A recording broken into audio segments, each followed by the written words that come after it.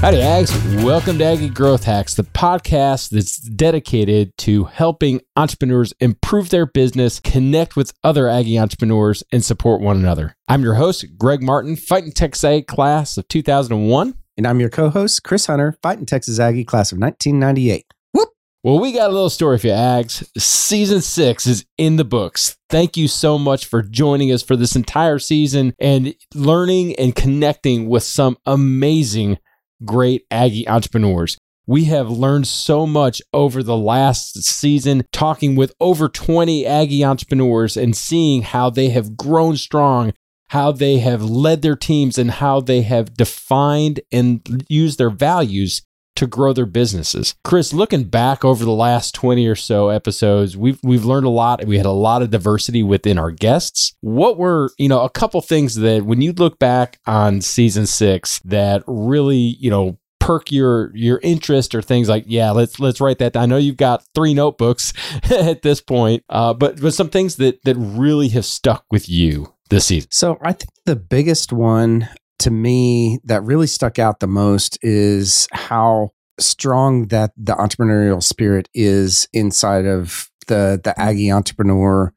community. And when I say that, I mean that like how Aggies are just really willing to pass it back, right? And to help other Aggie entrepreneurs out, right? Including student entrepreneurs, and I just think that's really, really awesome. I think that some of the other things that really stuck out to me are there were several fractional entrepreneurs, meaning that they are doing a small portion of like a COO or a C. I mean, so for instance, we had, Sasha Crabtree, right, with Remote COO doing fractional chief operations, right, officer. And I mean, that's pretty cool. I didn't even know you could do that, right? And the Super Dave, right, with Super Dave Quinn, right? That is also the fractional economic development manager, right? I had no earthly idea that you could even do that as well. So I think with our economy, the way that we are heading and the way that our remote, being able to be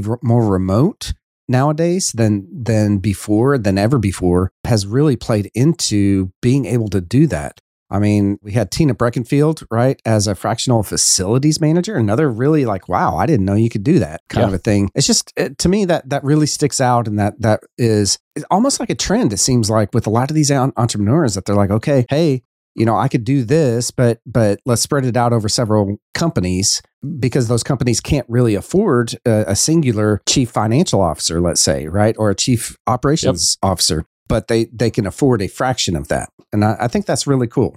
I obviously could not agree more. And so for the Aggie Growth Hacks family that are not on LinkedIn, that are not connected with Chris or I, first off, you need to connect with us. But secondly, I couldn't agree more, because speaking with entrepreneurs over the last 6 seasons and then continuing to see how fractional capacity is being used, that has led me and encouraged me to actually take the leap. So I no longer work for the bank that I was working for. I am the proud founder and CEO of GPM Financial, which is a fractional CFO company. So to be able to come alongside and help entrepreneurs with their capacity in a fractional role, to be able to help give them insight in a fractional role, is something that I can say firsthand is obviously impacting my family and myself, but also the customers that we serve. And it's so cool that this phenomenon, or the way of looking at business,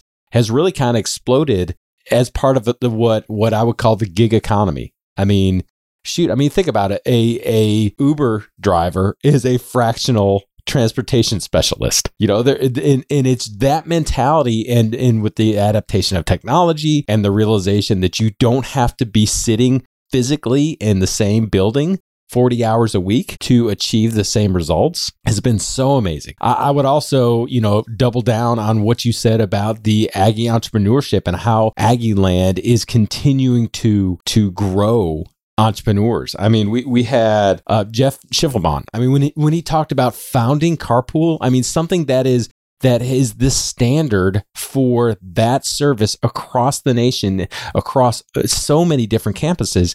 But then he was also so open and honest to say, look, I founded this as a student and this thing almost cratered and was destroyed because I couldn't get on my own way. So the entrepreneurial lessons that he learned there in Aggie Land as a student allowed him to have the openness to let Carpool go and to trust other people to run his vision and to achieve heights that he never even dreamed of, but also to lay the foundation for him to be a good entrepreneur. We talked about Alex Sazer and Jake Carlisle, who started their companies while they were at A&M.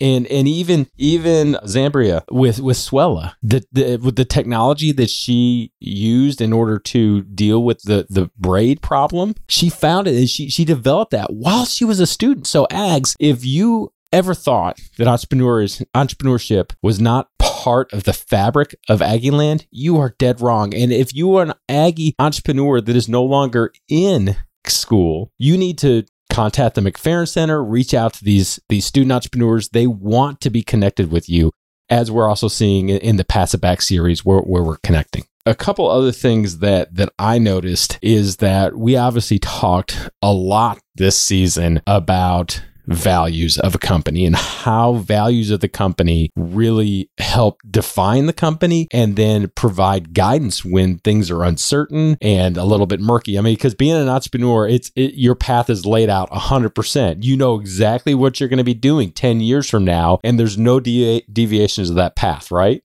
Yeah. Right. Hell no. yeah, right.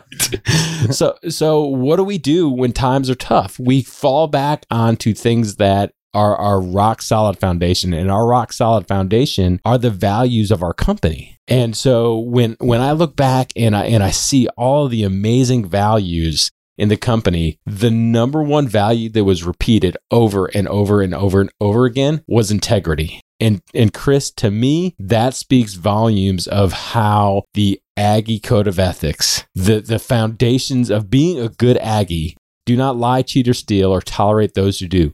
I mean, that's just good life advice. That's good business advice, and it makes sense. But it is the Aggie Code of Ethics that drive our companies and help them throughout the entire process. So I think that between that and then also realizing that there are some amazingly creative entrepreneurs out there. I mean, I loved how Building Bureau, Remote COO, Underground Support Services, and even Walker CPA, in some form or in a lot of other companies, but in some form or fashion, they were using a workforce that historically had not necessarily been recognized or leveraged as well as the stay-at-home parent, the stay-at-home mom or dad that maybe were extremely professional and competent in what they did, but they chose to invest into their family. And as a result, they were taken out of the 40, 50 hour day-to-day workforce. But these entrepreneurs said, I don't want to lose that capacity. I don't want to lose that experience. I don't want to lose that subject matter expertise. And so I'm going to build a company that maybe is a fractional company, maybe it's not, but I'm going to build a company and have a creative solution to this problem. And that's just so cool. We saw that over and over and over again. Absolutely. And speaking to what you just said there about, having the stay-at-home mom or dad, come in and help your company. I mean, that's huge, and I've got entrepreneurial friends that do the same exact thing. Like they will put in, very experienced people into their organization, and that person might only work for like this fractional idea. They might only work part-time, right? But they're providing so much value to that company that it helps drive that company forward. So if you're listening to this and you're an entrepreneur, start tapping into that market for sure, because there's a lot of experience that is out there for sure. And it's even better if they're an Aggie, so you can kind of connect with that. And maybe I'm not a CPA, but maybe you can have like your business meetings in the fall on Saturday, at a tailgate outside of Rita. I'm sure that there's a way to write that business expense off, but call Amy Walker and her team to make sure that's true. Right. Well, Ags, that's going to do it for this episode of Aggie Growth Hacks. That's going to do it for this season for Aggie Growth Hacks. Thank you so much for joining us. Thank you for sticking with us. If you are not connected with Aggie Growth Hacks or Chris or myself on all the social media channels, make sure that you do that. If you're not subscribed to Aggie Growth Hacks on whatever podcast you're listening on right now, make sure that you hit subscribe, give us a thumbs up, give us a review, and that will allow us to get this podcast out to more ags and more entrepreneurs. Be sure to check out our Facebook group as well as aggiegrowthhacks.com, where you can go there and listen to any previous episodes. There's a ton of them at this point, and check out some of our other content that we've been producing. Well, join us next season, Ags, when we connect with other fellow great Aggie entrepreneurs and learn how they hack their growth. Until then, I'm Chris Hunter. And I'm Greg Martin. Thanks and gig 'em. Whoop!